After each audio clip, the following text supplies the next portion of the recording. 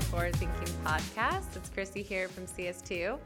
Today's podcast is on everyone's favorite topic, attribution, if you guessed it. And I have one of, I would say someone who's dedicated a lot of time to learning about attribution, consulting on it, and has nailed down a bunch of best practices. So Carrie Picklesheimer here, and she's the owner and independent consultant at Condurio. And I got inspired, and I Carrie and you and I have talked about being on the podcast before, but I received her newsletter, and it talked about the do's and don'ts of attribution. And I was like, okay, we need to have you on because we talk about attribution a lot, but the way you summed it up and all of the research you've done, like I've received through your newsletter on attribution, has been amazing. So thanks for being on the podcast, Carrie. It's so good to have you on. It's great to be here. I'm excited. Thank you for the invite. Yeah. Okay, so we typically start out with everyone's kind of ops journey, like their origin story, how they got into ops or to where they are now. And so just want to hear that from you. I almost feel like you've been on the podcast before, so I feel weird asking I feel like we've you. talked a lot about this, and people may have heard this before, so I'll try to go through it pretty quickly. I'm probably most proud of my origin because I come from a background of graphic design, and that has been like probably one of the biggest bases for how I do things in marketing, because anything in graphic design is all about how to take complex ideas and distill them into something small. So if you really think about what a logo is, it's trying to like take the entire brand of a company and boil it down into a symbol. After doing design, I've worked at ad agencies and things like that. I ended up finding my way into the marketing world. I've always worked on small teams, but I started working in a SaaS company and doing both marketing and design. And then I was lucky enough to be there when we implemented Marketo. And so I've been working in Marketo for the last 10 plus years. When we did start adding Marketo, all of a sudden we had the ability not just to do marketing at scale, but to kind of have analytics that we hadn't had previously. And so I think that's what kind of began this merging in my career of the design and the data, and how do we use them really effectively.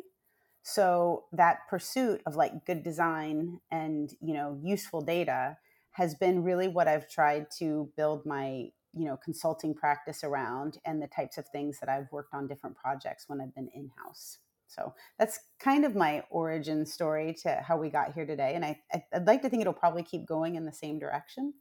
So it's something I'm very passionate about. Yeah. I love that also, like a lot of the like the images that you use in your content or your graphics that you use in your content kind of like distill these like really, I think for a lot of people attribution seems a little bit scary, or the way that we look at data can feel a bit like scary, but I think with a lot of MOPS folks, they're very visual people, like you're saying, like everyone. I was joking with Charlie yesterday because every time we put like a whimsical or something out there on LinkedIn, like people love it, and I think I'm like, oh, most people just love a good Visio. We love a good Visio. we love graphs, but also just to take complex things and put it into something that people understand. And that's one thing I love, and what stood out to me in your do's and don'ts, like email, was just you documented a circle around like how to approach attribution, and that's like the data, the insight, you take action and repeat. And I'm like, wow, like that's like so good. Like you could just put that on your desk and just like, if you're an analytics person, just look at that, just take the data, grab your insights, come up with an action and repeat. And I'm like, that's great. And I think you have a lot of different examples of that. And so I think it just lends really well to I think your work, and I'm sure you use this with your clients and they benefit, because if you're able to take those concepts and theories and display in a way where that you can like easily articulate it. And I think for a lot of people who aren't data literate, that is really handy. Must be really useful. It is really useful. Thank you. I appreciate that. And I think even when you're speaking to someone data literate, which I like that word a lot, I think it's really important to simplify it, because what's happening for all of us, and I think it's probably true even outside of marketing, is there's no shortage of data for Oh anybody, yeah. for in any field at all. And so how do we show what's really important and what's important to take action on? Because we've all been generating these spreadsheets, people are, our bosses are asking us to provide reporting. It seems like the Mm-hmm. more reports we give, the more they want. But at the end of the day, how do you know what in that spreadsheet is useful? And so much of what I think the thing that makes me feel so passionate about this is that we should all be using data to do our jobs better. But unfortunately, it feels like our jobs have become generating data. And the data Yeah, is really kind of a byproduct, right? Like, it's like we should be totally. doing marketing, and then the data tells us how to do better marketing. But what's happening is we're being asked to create all these reports and prove marketing's influence. And that's not necessarily making us better marketers. And if we're Yeah. not doing better marketing, we're not necessarily bringing more revenue in. And at the end of the day, that's what we're all here to do: drive revenue for our own company or for the companies we work for, or help my clients type thing. Totally. I love that you said that, because I think that that is something that we see across a lot of organizations is they keep they invest a lot of time, a lot of their like employees' time, a lot of consultant time, a lot of money into like just trying to, just like you said, generate more data, get better data. But I think a lot of the actual strategy of marketing like kind of gets missed. And so and then when you do have the data, it's like, how do we make this data look better for marketing? It's like, no, just do Right. better, just do better marketing, Right. like Yeah, you're gonna just do more fail. marketing. You're Yeah. gonna run a campaign that like falls flat on its face. And instead of like trying to make the reports look like it wasn't so bad, like, why don't you learn from that? And I think too, it's like okay to say like, hey, we ran this experiment. What we thought would happen didn't happen, but here's what Yeah. we learned, and here's how we're going to do it better next time. You know, Yeah. um, yeah, Yeah, totally. And I think that it's Rand Fishkin. I read a blog post by him recently talking about attribution, and he was also talking about too, like he, attribution, fine, but like if you're spending so much time and dollars, and it doesn't directly correlate to like even how much like marketing you're doing, like that's a miss. Like he's like, if you right, want to get attribution like perfect, you have to know that like you're probably going to invest a lot of money, you're going to have to get a certain tool. But if you want enough data or some actionable data to like just continue to make better decisions on your marketing, like right, it should correlate to how much marketing you're doing, right, and how much, what your budget is and stuff like that. And I think that's like the simplest way to think about it. And then you also have to know that like more data, like you said, more data, and it doesn't always mean like that's the end goal. Like, oh, our right, end goal is to show how much we're doing. It's like really we always say like it's there to improve your marketing instead of prove your marketing. So right. Yes, and it was um Allison, I think, who said that, like, yeah. improve, not prove, and I'm like, that's spot on. So, Yeah. yeah. All right. So I wanted to start with some of your do's and don'ts before we get into people's questions. Hmm. Carrie had sourced out some questions from LinkedIn, from folks and tackling like their biggest questions on attribution. So we're going to get into that. But before that, I loved your email talking about the do's and don'ts Hmm. of attribution. So I feel like to start with that. So I'll start to read some of those out from the do's. So Okay. you say for do's to be consistent and develop a recurring process of reviewing your data to improve both the capture and value of the data. Hmm. So can you just add on a little bit there, and Sure. what are some ways that you can like try and make that part of your workflow? Because I think for some folks too, they always like wait until the end of the quarter, or like do Right. something to like use the data, or like there's an event that like gets them to go look at that data, but it's not Right. really being consistent. Yeah, I think it's important to kind of, I mean, for me, I'm one of those people that as soon as like I launch a campaign, I'm already looking at the reports and I'm like, hey, 3 people have opened. So, I mean, I think like there's a level of like obsession of like wanting to know what happens. But I think that Hmm. if you're waiting for someone to ask you for the data, you may be like behind the curve there. And so I think what you want to be thinking is, we're about to launch this. Like I begin most campaigns with like, how are we going to measure success for this one? And Yeah. branding, like sometimes it's just branding. It doesn't necessarily mean, it doesn't need to have a call to action. Like not Yeah. everything's like that, but whatever you're doing, you should kind of know how you're going to measure it. And so when you put out a campaign or campaigns, it should, you should have like kind of a recurring window when you're looking at it. So I mean, that's to me as simple as like checking in on your Google Analytics or looking at Mm-hmm. your Marketo or Salesforce campaign reports, because what you want to see is like, are we seeing data come in the way we expect it? And you want to Mm. like at that point just be looking for anomalies. So, for example, if you run a campaign and you put UTM values on it, and then you notice in your web reports that you're not seeing those, did you share the wrong link? Like it's kind of about Mm. like both like reviewing the quality of the data, um, and then making sure that you're kind of like pacing as you go so that you're fixing it before it becomes a big problem. But Mm-hmm. I don't expect people to be at that point analyzing the data. I would say it should just be like, look in at a dashboard, look in at a report like every Friday, like Mm-hmm. your Friday mornings, like make it a quick thing that you do, spend a half hour making sure what you think is being tracked is being tracked. Yeah. Yeah, definitely. And quality in, quality out. So if you can Exactly. make sure that happens at the beginning, that's it. And I love that because there's so many marketers have these oh shit moments of like, Hmm. oh no, we messed up this UTM, or oh we All right. forgot to, yeah, on the link. And then if you notice that months later, it's like, oh, you Well, lost your yeah, chance. So exactly. okay, the second thing you have as a do is aim for insights, not answers. Marketing will always remain an art form no matter how much data we throw at it. There are often multiple solutions to the challenge of understanding which activities drive pipeline revenue. Use your attribution data more as a compass than a map. I love this. We kind of already hinted at this, Right. but um, yeah, maybe talk a little bit about that. And then how do you kind of educate your clients, or even like for someone who's working with a CMO or someone who's kind of pressuring them to be like, hey, we need this data to show like our impact. Like how would you suggest handling that conversation? I mean, I think if I were to like boil it everything down to one do, it would be this one, because I think this Yeah, idea of like insights, not answers.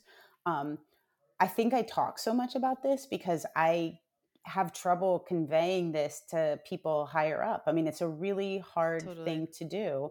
And someone asked me why they thought it was so hard the other day, and I've given some thought to why that would be. And I think part of the issue is that the data looks like attribution data looks like a fact. It's Mhm. illustrated on a spreadsheet. You can make a graph out of it. It's in Salesforce most of the time, or it's in Excel. It looks the same as like financial reporting data. Yeah, Um, and so I think there's this like expectation, and I think people's expectations with digital is that it's digital, therefore we know we can track everything. What do you mean this isn't tracking correctly? Type thing. So there's like the expectation that we should be able to. mhm. What we present looks like a fact. So why is there this gray area? And at the end of the day, everything that we're measuring, it's still we're measuring humans. Yeah. And we'll never be able to assign intent to a human. It's something as simple as someone asked me the other day, like, I remember 10 years ago when I was doing web design, do we want to have more page views or less page views? Mhm. And then it's like, well, more page views might mean a person's really interested in your site. More page views might also mean they're not finding what they're looking for. So how do you Oh, know yeah. when and could be minor, but like these are the types of things we can't measure intent. Mhm. Um, so I think that when it comes down to this attribution data, this thought that we know everything about people, we know people are using their phones all the time. Like, why can't we get this exactly? It's never going to be exact. It's always measuring people, and so I Yeah, think that we should try to look at it as a whole and say like this is kind of teaching us something about something. People did come to this web page, so we can assume that this topic is important. So we have an insight there. And so yeah. we don't have an answer that that's the most important thing. We don't know that everybody who comes to that page is going to become an MQL and then an SAL and a client. We don't know that. but we know that there's some value in it. So then we can start to do, it kind of dovetails into the next one, which is experiment with those insights. Is then you Yeah. can take that action. You can say, like, this topic seems to resonate with our audience. How can we put it in a different way? How can we promote it in a different spot and see if that matters? And so I'll pause here and take a breath because I tend to get going on this, but this is where it gets hard for CMOs, because I think CMOs are being directed by CFOs, CEOs, like lots of layers that want an answer to something that there's simply not an answer. There's not an answer for. There are many answers. And so that's where I think, like, the idea of using attribution as an insight is a much better way than thinking that this is like, oh, this webinar is really important to driving pipeline. It's important, but it's not the only thing. Totally. And I think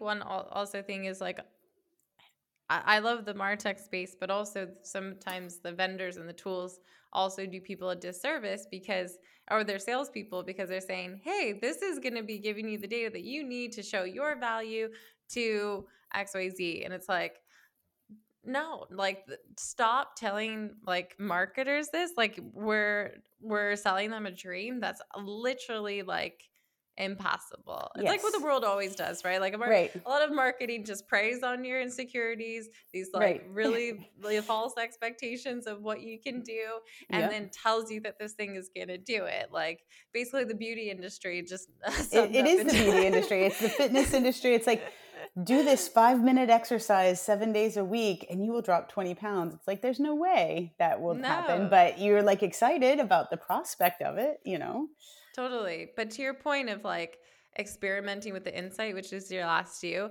I think this is the thing too, that because marketers go out and waste their time just trying to get the data perfect, trying to make sure every little team is attributed with the right data, so no one gets their, like, feelings hurt, no one gets measured the wrong way. I think for you then are not doing those experiments. You're not making those changes on your strategy as fast as you can. And that's the whole thing with the data, is really, like, just helping you to just do better marketing and also figure out, are your experiments working?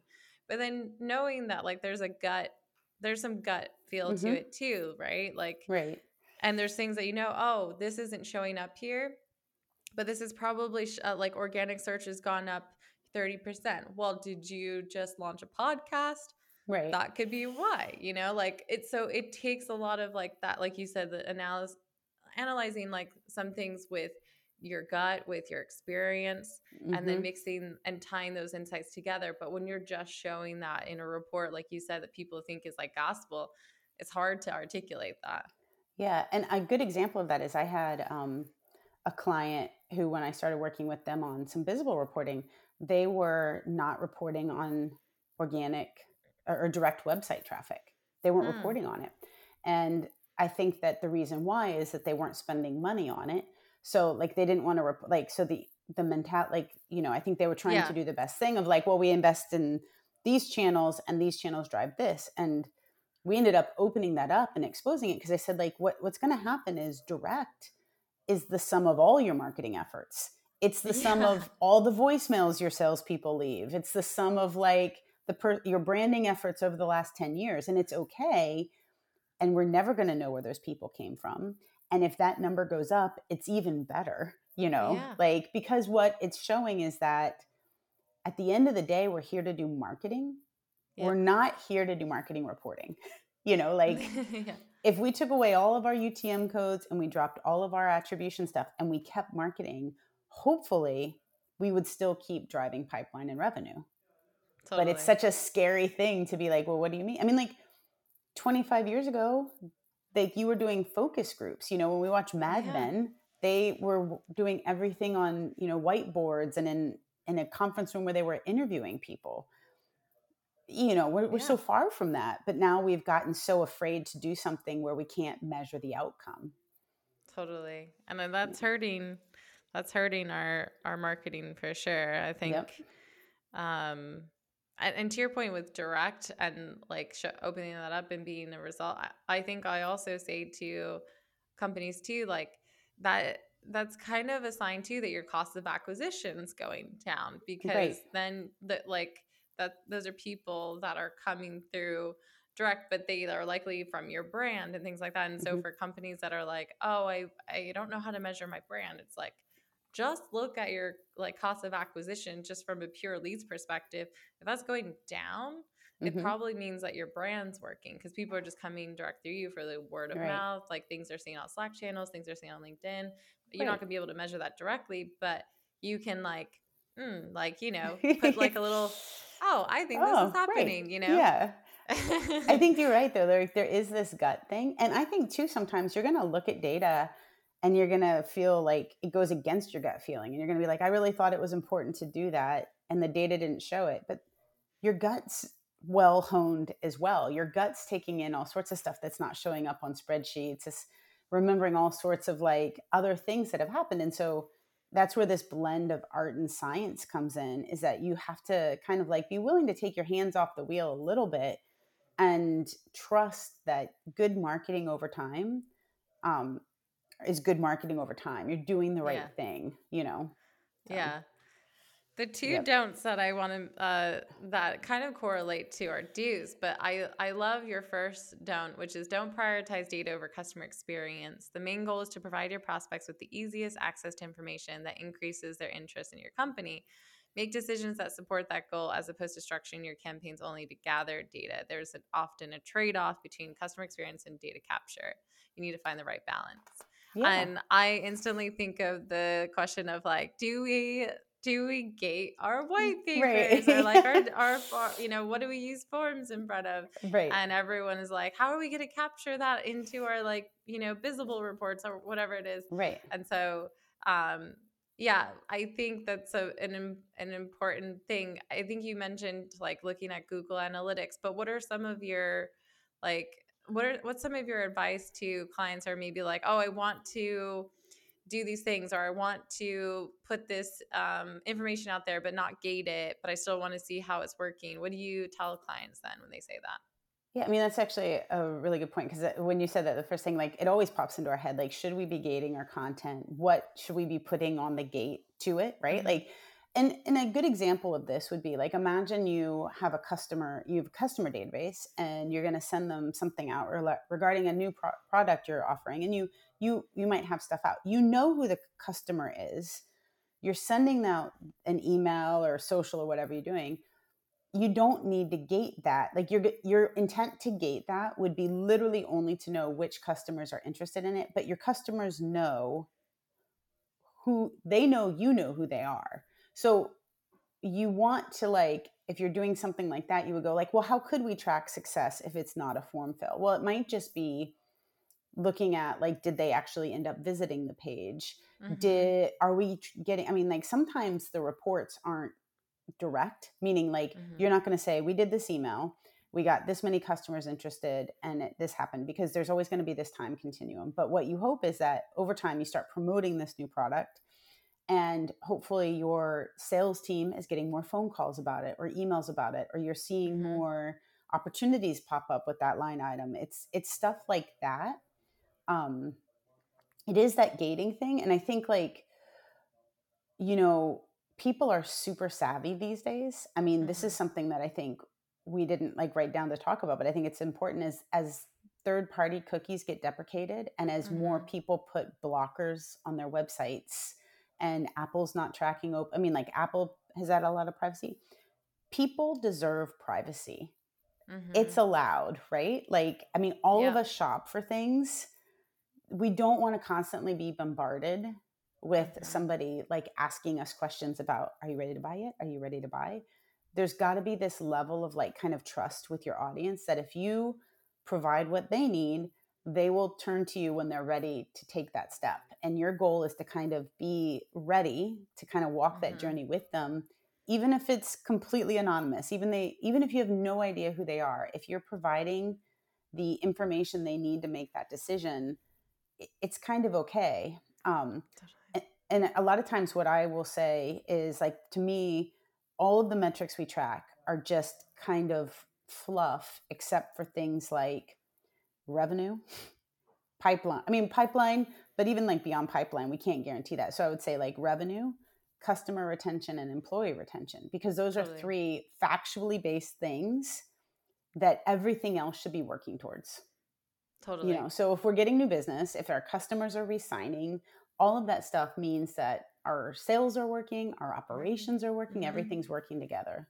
Totally. Yeah, that's something I was going to mention. Like, I think just look like no CMO is going to get fired if their revenue continues to Right. go up. Like, no one's Yep. going to lose their jobs if like people are hitting their company goals. Like, that's clear. So like do as much as you can to just try and generate that interest. And I love that you said customer experience, because to your point, like I think companies should be actually just optimizing those like capture points when people are interested, like you said, and focus your attention on that, and then just have good information that's easily accessible, Mm-hmm. and do it in a way where you just assume that those are anonymous buyers until they fill out that form, right? Like Yep. just make it like really great for those typical people, the people coming to your website. So yeah, we had a past episode with Arthur Castillo from Chili Piper. And that's a really good one for people listening to this to go back and like, what is the best way to optimize that experience? But anyway, I want to make sure we get into some of the Yeah. questions. The last don't that you have is don't chase perfection. And I think Mm-hmm. we kind of talked about that. Like the Yep. reports are not the end goal. Like Mm-hmm. we really like it's really the data that we're using, and they're just tools. Like I like Right. that. Like it's just a tool in your but you have other tools, your gut, you have your experience. Right. When you marry those all together, that's when good decisions are made. So Yeah. And I think one thing to consider is that like we're kind of like consistently imperfect, like yeah. across the board, a certain percentage of people are using private browsers. Okay, well, we know that. So we can just trust that the group that we have, we're going to use that as kind of our sample group. And so um, I think that the one thing that I really wish we could convey to CMOs and upper management is that every time we try to get closer to precision and perfect reports, we spend a tremendous amount of time and energy that could be used. Like I hate to say sometimes good enough is good enough, because I mean I think that always comes across as like we're not chasing mediocrity, but we need to know like what should be perfect. Like our content should be perfect, our understanding of our audience should be perfect. Our Totally. reports don't have to be perfect if they're just helping us make good decisions. Like what's the next best step? That's what we want a report that takes us to the next best step. We're not going to get a report like a lead gen and be like, and here's the 17 things that you must do to get that deal closed in 6 months. That doesn't exist. Yeah, totally. Yep. So agree. All right. So let's Okay. dive into some of our questions. Yes, we had some Trying to good get ones. through as many of them. So the first one, how important is it to ensure that your attribution data is clean and accurate? I feel like we kind of answered this, but Yeah. It's yeah. mostly important. I mean, it's important at the point that it's easy. Like there's always going to be a point like kind of like we can work real hard and get it to mostly perfect, and we can understand what's not perfect. This is one of those things that I'm sure has come up on multiple other episodes, but this is where duplicates will sometimes be your enemy. If you already had duplicates in your system, that will get exacerbated when you start attributing all sorts of stuff to 5 versions of a human instead of 1 version of a human. I think you should do your best at the point that it's not taking you like so much time to do your best. Totally. So, yep. Cool. And then Yeah. I think one thing I found out too is like we've been learning more about the tool Caliber Mine, if anyone's looked at that, and they kind of do some on their back end, do deduping, which I thought, oh, awesome. Yes. That's amazing. That is amazing. That is a word that I think normal non B2B people don't ever like dedupe. What does that mean? Yeah. It's like, are you singing some song? What yeah. is Exactly.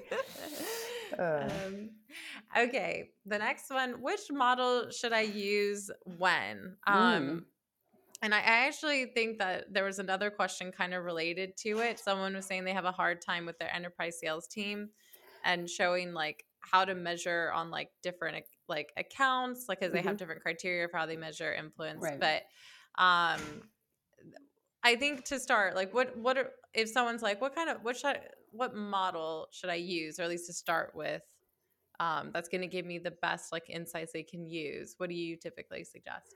I mean, the answer is going to sound kind of trite, but it's like use all of them. But I tend to break it down to like if I had to pick two models, I would pick first touch, or I would use a combo of like first touch or lead creation. So the difference between those, if you are jumping into attribution, first touch would be the very first time a person interacted with you. And if you're using a tool like Visible or Caliber Mind or Full Circle, a lot of times you can track that anonymously and store it until you know who the person is. And then lead creation is what we've all been typically used to with like lead source. So like what made a person fill out the form. So then there's another model called U-shape that kind of splits the difference. So I tend to go with U-shape because I can't quite decide which one's more important. I can see value in both. But that's really your top of funnel. And I tend to recommend using U-shaped when you want an answer that's fairly quick.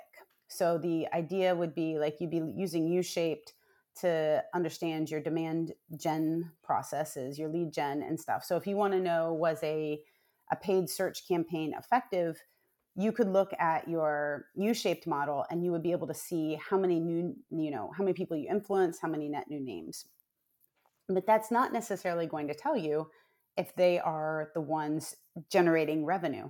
We can all fill our funnel with the wrong people, and that doesn't necessarily help us. So I tend to go towards something like a full path or an even split, where we kind of like look, because what those two things are, and the difference between like U-shaped and I'm just going to say full path, which would include all of the touches along the way, is that the full path is going to actually give you a sense of how your marketing interacted with someone throughout the whole lead life cycle.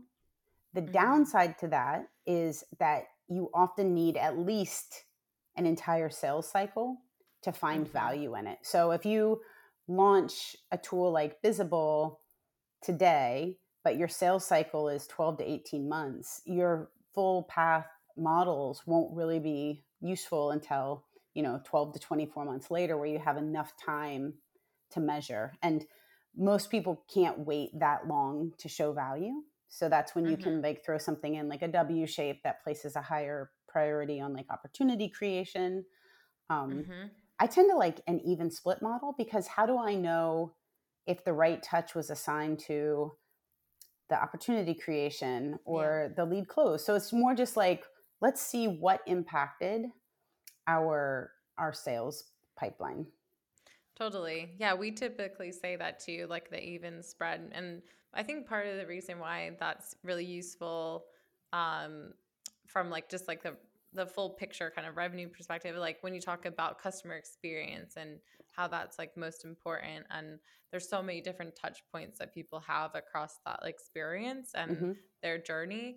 And it's so hard to say like what is the most important thing. Of course, you can gather that data maybe qualitatively from the prospect, but it just gives you just a better sense of like what's working, what's not. And also you could miss out on seeing effectiveness of sub channels just purely based on what the goal is. So like field events or field and some type of field marketing efforts or direct mails and stuff like that will typically never show up, obviously, in like a first touch model only, or potentially even not even W shape, because depending on when that happened, it may not get the credit. So that even spread just ensures that you're getting the data that like everyone can leverage, and getting the sense of like seeing trends of across the journeys. What are we seeing most show up or getting credit across like the board across these journeys? And then when you split that by region, it gets even more useful, because different regions might have more similarities like or differences in each other. So it just gives you, like you said, it's like a tool to just try and gather those insights to make changes or improve. Right. Well, and something interesting, I mean, I think we can all think of an example in our own life when we bought something, but like a year ago, I bought a car at CarMax, and I mean, I'm one person making a decision. I mean, my husband, it was my car, so my husband was involved, but we're not a buying team. We're just me. And like, I mean, I looked at the website, I called them, I was text messaging with them. Which interaction was the most important? Truthfully, all of them, because the fact that they were available, I bought from CarMax, I called other car dealers, but the whole process. And so you can't say, like, I always ask this question, like if you look at Tom Brady and asked him like, what was the most important thing that you did to win, what are we at, 7 Super Bowls now? There's not one thing that was the most important. It's the blend of all of it. And so we've Yeah, got to stop looking for this, back to this thing about there is no answer. There is no totally. like, do this, always, never do this. It's kind of like, well, do it all, be where your customers need you to be when they need you to be there. Totally. I And if love you that. measure it, great. If you can't measure it, that's okay too. Right? Yeah, So, totally. um, Um, I think one of the parts of the question too was, or this comes up a lot as well when you have maybe you sell into large accounts, mhm, and maybe depending on like how many opportunities you have or the different like accounts that like structure, right. like do you work with any clients who maybe sell into enterprises, and do you have any suggestions for them to try and like make better sense of that data, especially when they may have like 100 contacts or something with Right. that account? I mean, I think it's kind of a little bit back to the customer experience. Don't prioritize reporting over customer experience, or prioritize customer experience. I mean, I think what's interesting to think is that you might be selling to an enterprise and they might be Yeah. a buying team, but each of those people feels like an individual person doing Mm-hmm. research on something that matters. And the other thing to consider is that, like, from a salesperson's perspective, it's really important for them to be speaking to the decision maker. We want to Mm-hmm. identify them on the opportunity, but that might not be the person who's interacting with your marketing the whole time, Totally. at all. So I kind of recommend that you look at it like a little bit more. And this is where that even split comes into. It's like if you're going to look at what influenced an opportunity, you do want to keep track of all the people on the account. And most good companies, I mean, I would hope if I were working for a larger company and they were about to roll out some sort of new software, I would be curious about it. And I would hope that they would take, probably a lot of organizations take feedback from their end users about what's going to be. So there's always going to be people like interacting with you socially. You're going to want to Mm-hmm. know, like, you're going to research and be like, how's the support for this product? There's all these different areas. And so I think that in terms of like, how do you measure it? It becomes a matter of like, don't try to think you're going to have like a perfect way of measuring it. Kind of like look at all the activities in the pot that happen to everybody. And you might see that 15 people with you, 15 people interacted via email, 2 people interacted at a trade show, 10 people interacted. And you kind of just want to like go like, okay, let's put all of this together and see what sort of insights we can gain from Yeah, this, you know? totally. So, I want to dive into some of the specific channels because, especially one of them, I think when we look at this data and we talk about it helping marketers figure out better ways to market, a lot of times what comes up too is like from other teams, like how they can best leverage the data as well. So mhm, part of that is like, sales teams, they're doing like outbound sequences or cadences, or even just doing some outbound acquisition. mhm, There's also like reseller or partner channels. right. Maybe to start for like the sales piece, like how do you how do you work with clients to like incorporate some of that data in, or do you tell them not to? Like, what's some of your suggestions? Yeah. I mean, I think what sometimes makes attribution harder is that there's this perception that there might be one report that shows Mm-hmm. how everybody influenced the deal, and it would give us like, we have one report and it provides us one answer. And what you have to be very careful of is, because we have almost all of us in B2B, probably anybody investing in an attribution tool has some level of a lengthier sales process, um, that we're going to have to expect. There's going to be a lot of complexities. There's a lot of data input. So how do we cut out the noise? A good example of this is like, and a lot of tools will allow you to include sales activities as well as marketing activities. And that's really useful. And I think like when a person's trying to understand, if leadership is looking and saying like, I want to see how each department is impacting the sales process, that might be one reason to take a look at that report. But I don't know that that actually is that useful. The reason being is it puts a lot of noise in the system. And a really good example of this is, I was working with a client on a visible optimization, and they were tracking sales activities. And so they placed a high priority on like a demo, which makes sense, right? Like your sales rep spends time doing the demo. What happened was almost everybody got a demo, which makes sense because you're going to need to demo something to sell it. And so that particular touch looked really important in the sales process, but it wasn't a differentiator. It wasn't like some people got a demo and some people didn't. So if I have to like help, if we need to really clarify what should be tracked and what should not, I tend to say track the areas where decisions might be different if you do something. So, for example, you would never put like contract signing as something you're measuring because everybody has to sign a contract. It doesn't matter. There's no doing this or not doing this. And so I always recommend your channels and your touches should be based upon where you're going to invest more time or where you're going to invest more money.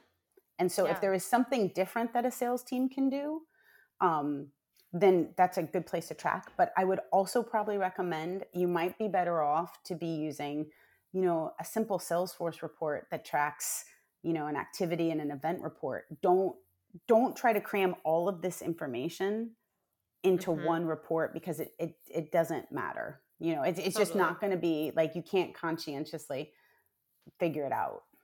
Yeah. Or I think one thing too, like if it's something that they're collaborating with marketing on, so if it's part of like an integrated marketing campaign and that cadence or some like sequence is part of that, like making sure that that's like part of the piece that you're measuring, I think makes sense because it's like, oh, did that ABM campaign have a better lift because of the sequence? So and like which, if you're testing or experimenting different sequences, then you can kind of see that data. But to your point, like you could also get that data in other ways with how you sync the data over to activities or and then tie those to opportunities. So just kind of make your best judgment on what's going to be the simplest way, and also like how often or how much of that data are you actually going to use. I think if you have to really put in the effort, I feel, if it's actually going to end up being useful and used instead of just across the board, oh, it's something we're doing, I need to make sure it's measured perfectly. Right. A lot of times I'll have like, someone will say like, my boss asked me for this report. And the first question I ask is like, well, do you know how they're going to use that? And often it's like, I don't know, they just asked me for it. And it's hard because obviously we all are beholden to people. But I think that's where, like, as a marketer, you want to try to get ahead of it. You want to say, this is the data we're measuring, and this is why, and this is what we're going to take action on. And you always want to assign some sort of action based on the data so that if somebody comes to you and says, I need this data, you can say, I'm happy to help you with that. Can you explain how you're going to use that data? And if they don't have a good answer, it's a lot easier to push back.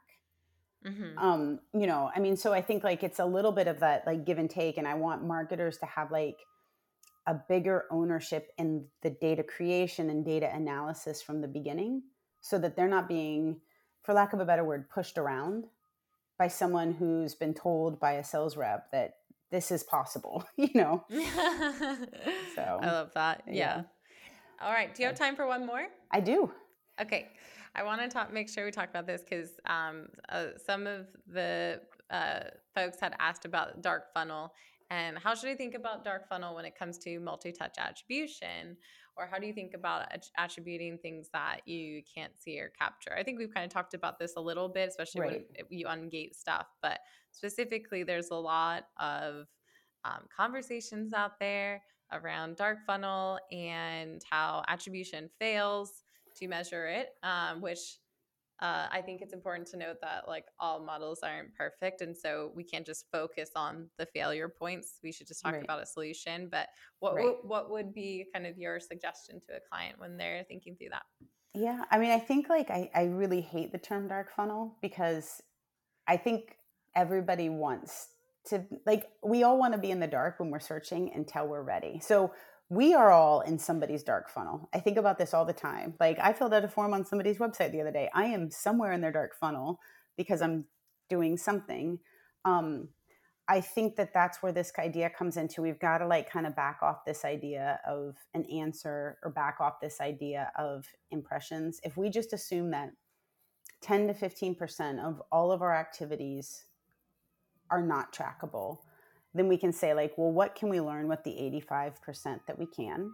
I think Chris Walker does a fantastic job of talking about this, the dark funnel. But I mean, I think the other thing is we've got to let go of this idea that this should all happen like automatically. It should all happen at scale on a spreadsheet. Like maybe ask your customers, like once they all, and like maybe you ask them once they're already a customer, and that could be a conversation that you have on. And then this goes to like what you mentioned about gut feeling. Like I don't like a model where sales is, you know, kind of in their silo and marketing's in the other. It'd be great if we're all working together. And so like your sales rep is probably talking to these people more often and they are probably letting this information slip in a conversation because they're sharing. So if your sales rep is astute and can like write that down, then it can be a conversation and be like, well, I talked to a lot of people last week that really enjoyed the podcast. Totally. And that should be enough. Like we don't have to like, well, how are we going to get that into a spreadsheet? You know? Yeah, I love that. Yeah, that's something that comes up a lot. And it's funny. I still even remember the first time, like, I think it was like 5 or 6 years ago, but I was like talking to Charlie and I'm like, we were talking together about how people are spending all this time, like trying to figure out attribution. We're like, just like ask them, just ask your prospect. Like if you want to, like SDRs are looking or sales team are looking for icebreakers anyway. If you just make that as part of your process, like, how did you first find out about us? What's something that stood out? Like, you know, and those are things that you can, you know, capture just within somewhere in Salesforce, or they can, like you said, they can note it down. You can meet with your sales team. Now with smart tools like Gong and stuff, you could even maybe like have events that are listening for that and get the data back to you. So I think that, like you said, like, you know, there's ways that you can be creative to try and get some of that information. And then that's just another tool that you can then tap into to add on to the insights that you can, you know, use to take action and then repeat. It's funny, like a strange example that comes up in real life is like, I don't know if you've ever done like a calorie tracker or anything like that. Like, I mean, I've done it at various phases of my life. And then sometimes I would use that calorie tracker and I would eat really healthy throughout the day. And then I would just get tired of tracking. Yeah. Which is fine. It was helping me do what I needed to do, which was to eat better. But if I were to try to go back and look at like reports of like the calories, be like, I don't think I ate 450 calories that day. I stopped tracking, but I still did. And so this idea that everything has to be documented with precision, these tools are kind of like what a calorie tracker is. It's designed to help you do better in the moment. It doesn't necessarily carry intrinsic value to be measured year over year, day over day, you know, that type of stuff. So totally. Yeah, I've been doing that sometimes with like my journal, because I do a lot of the same questions every single day at the end of the day, and then I'll flip back. I'm like, oh, I want to flip back and see like how the last 4 weeks have gone, or was I feeling this way like a month ago? I am a woman. This is probably telling me something. You know, but it's data that, like, yes, it's not perfect every time. You know, it's very informal. I'm just jotting notes into a book, but it gives me those like that data set that I can look back to and then try and draw some conclusions, and then take it for what it is, you know? Take it for what it is. And then, you know, you've done your best and you move on. So it's good. Awesome. Well, I really enjoyed this conversation. I'm sure everyone listening did too. For those of you who enjoyed it, I highly suggest you go to condurio.com, where you can find Carrie's website and see a bunch of her content. She has a blog post. Also, you can sign up, and I think to join your newsletter, right, Carrie? Yeah. And I only send it out like a little bit here and there. Sometimes I don't even have calls to action in my newsletter, just to let you know. It's real low pressure. I'm a subscriber and I really like it, as I mentioned. So definitely suggest you folks check it out. And if you did enjoy this episode of Forward Thinking, feel free to give our page a like and share it with your colleagues and friends. And we'll see you next time. Thanks so much, Carrie. Thanks, Chrissy. Great to chat with you as well.